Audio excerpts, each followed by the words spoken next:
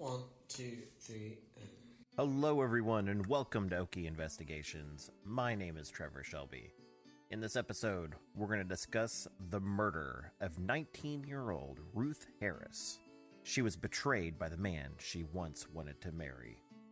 In this episode, we'll discuss what happened, why, and what's happened since. But first, if you're a first-time listener, to experience this podcast to its finest, hit that subscribe button so when we have new episodes, you will be the first to know. Then, head on over to our Facebook page. Here we can discuss the case together and perhaps come up with our own theories on the many cases that will be featured on this show.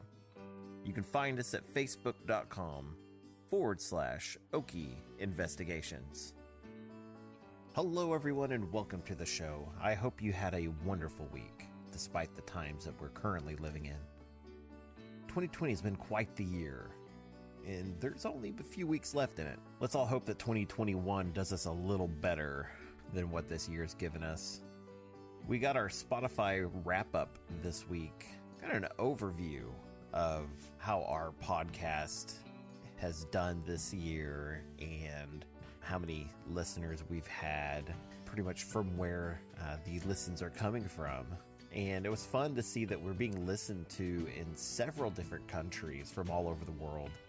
It's pretty cool for a podcast that is pretty generalized for our little state. But that's Oklahoma, isn't it? We're a state that's kind of thrown together with people from all over the world. So if you're listening from another state or another country, hop on over to our Facebook page and let us know where you're listening from. We'd love to hear from you. We've been buckling down and researching some pretty interesting cases here at the OIHQ.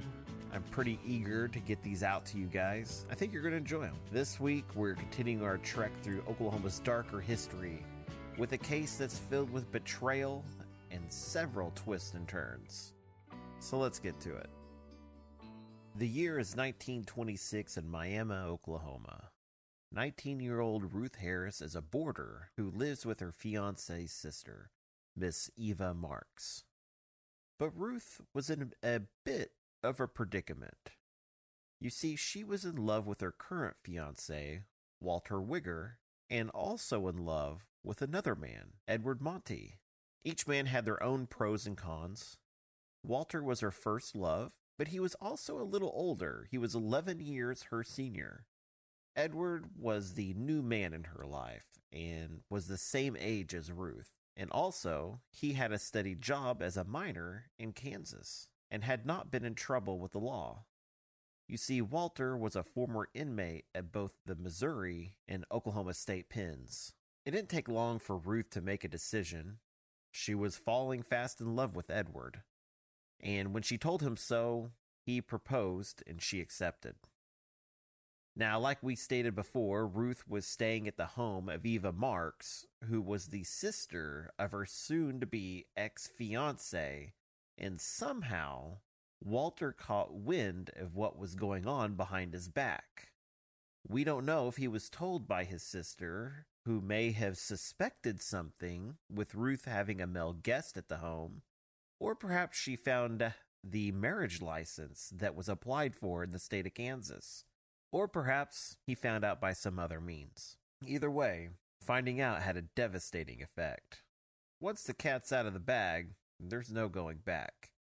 And for everyone involved, it was a life-changing moment. Walter Wigger, enraged by the news of the betrayal, sought out his former bride-to-be with knife in hand. He found not only her, but she was with Edward as well. They were leaving his sister's home, hand in hand, to go on a stroll around the neighborhood. Quickly and without warning, Walter snuck up behind them and grabbed Ruth from behind. Before Edward could act, Walter pulled Ruth's head back and slashed Ruth's throat so violently that he almost severed her head. Afterwards, Walter looked at Edward and stated, "You better take her to the undertaker's." Now, Walter was restrained by others that were at the home, and Edward was able to commandeer a vehicle to get Ruth to the hospital, but sadly, it was too late. She died from her wounds. When questioned by authorities, he said he was angered that Edward would court his girl, and he was so angry, in fact, that he remembered no part of the crime. He blacked out and doesn't remember a single thing that happened. Now, after his arrest, Walter was being held in the Ottawa County Jail, and he intended on leaving on his own terms, which means escaping. Here's a news article from the Ardmore Daily Press dated January 6, 1927. Now, this actual escape attempt happened on January 5th.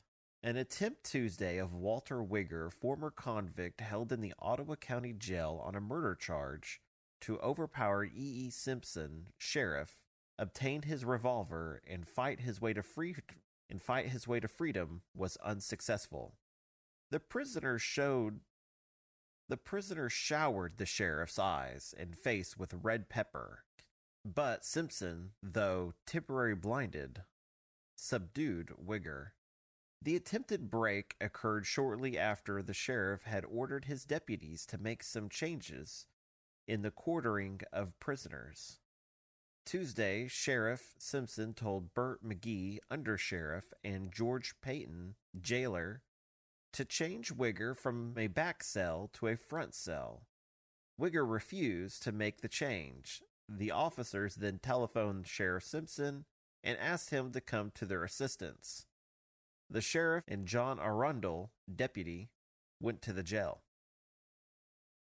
So it's pretty interesting here that Walter tried to make some form of early pepper spray, and he shoved it in the eyes of the sheriff and tried to subdue him and take his revolver, but that didn't go as planned. They were probably already kind of concerned about maybe an escaped attempt by Walter, which is why they were changing his cells to a back cell to a front cell. I really don't know the design of this jail, but a lot of jails of this time had a unique design where the back cells may be a little bit more private. So if you were in a front cell, maybe a guard could see you a little bit more often. Now, it's the very next day the trial took place, and Walter's defense was that he was insane at the time of the slaying and therefore not responsible. The state disagreed, but to his credit, Walter was very bizarre during his trial. He was often sneering at those who testified against him, and it looked like he almost took pleasure whenever Edward had to take the stand and testify against Walter. They said that he was visibly happy whenever Edward had testified, that he was actually afraid of Walter. So January 6, 1927 was the trial. By January 7th, the very next day, it was given to the jury. The jury found Wigger guilty and fixed his penalty as death.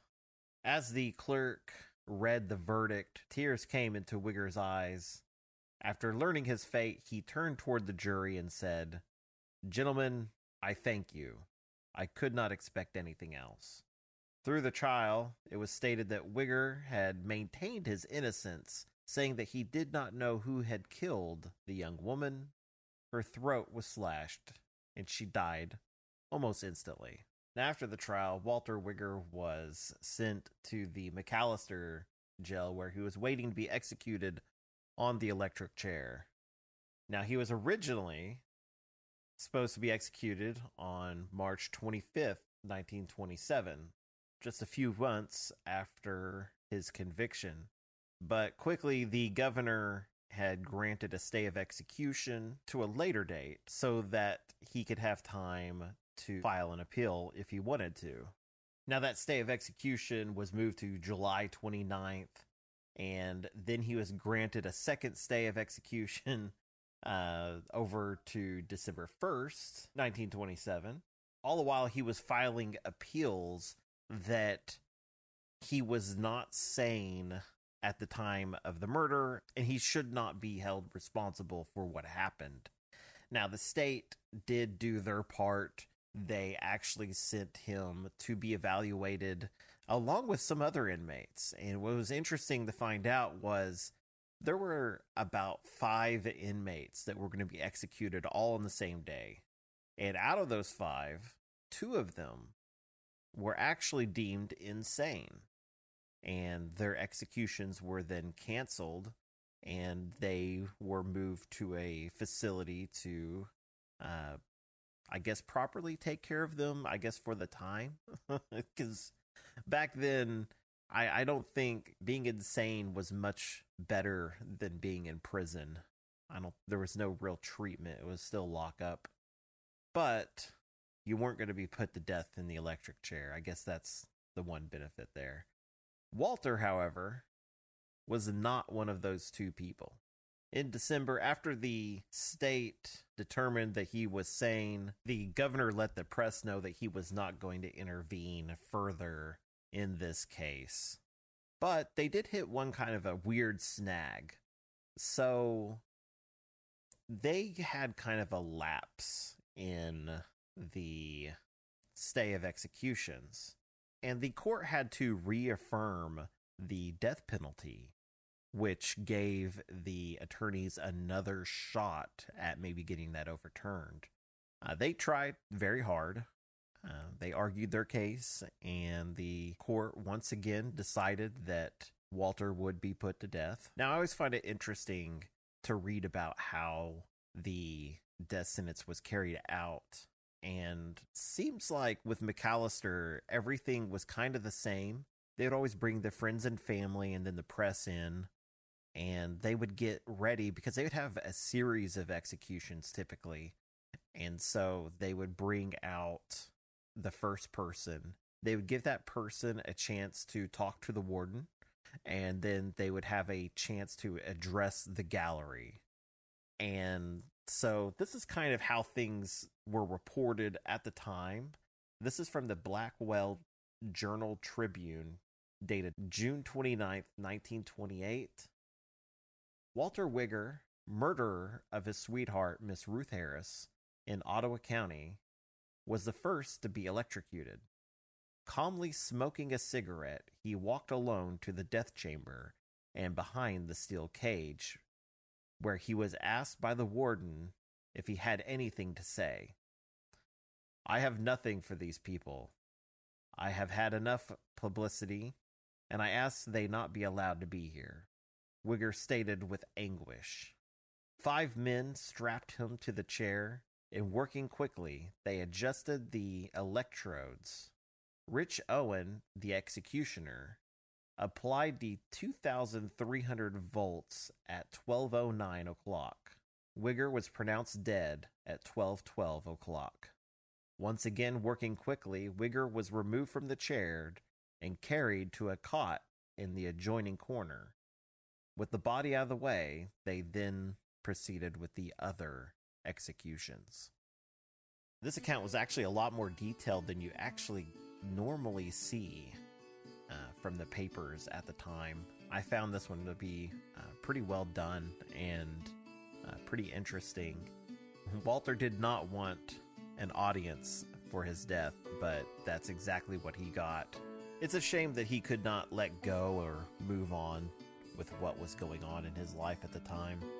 Seems like Ruth and Edward were really getting ready to start their lives together, and it's pretty sad that that never happened. I want to thank you all for joining me today for this story of Oklahoma's darker history. Be sure to subscribe to the show.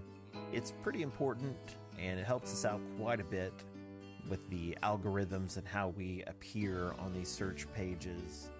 One of the benefits is when we have new episodes, you would be the first to know. I'll see you guys next Sunday, and I hope you all have a wonderful week. See ya.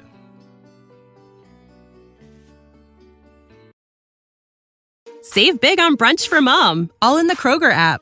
Get 16-ounce packs of flavorful Angus 90% lean ground sirloin for $4.99 each with a digital coupon. Then buy 2, get 2 free on 12 packs of delicious Coca-Cola, Pepsi, or 7-Up, all with your card.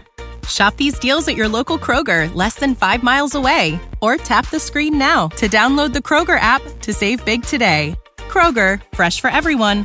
Prices and product availability subject to change. Restrictions apply. See site for details.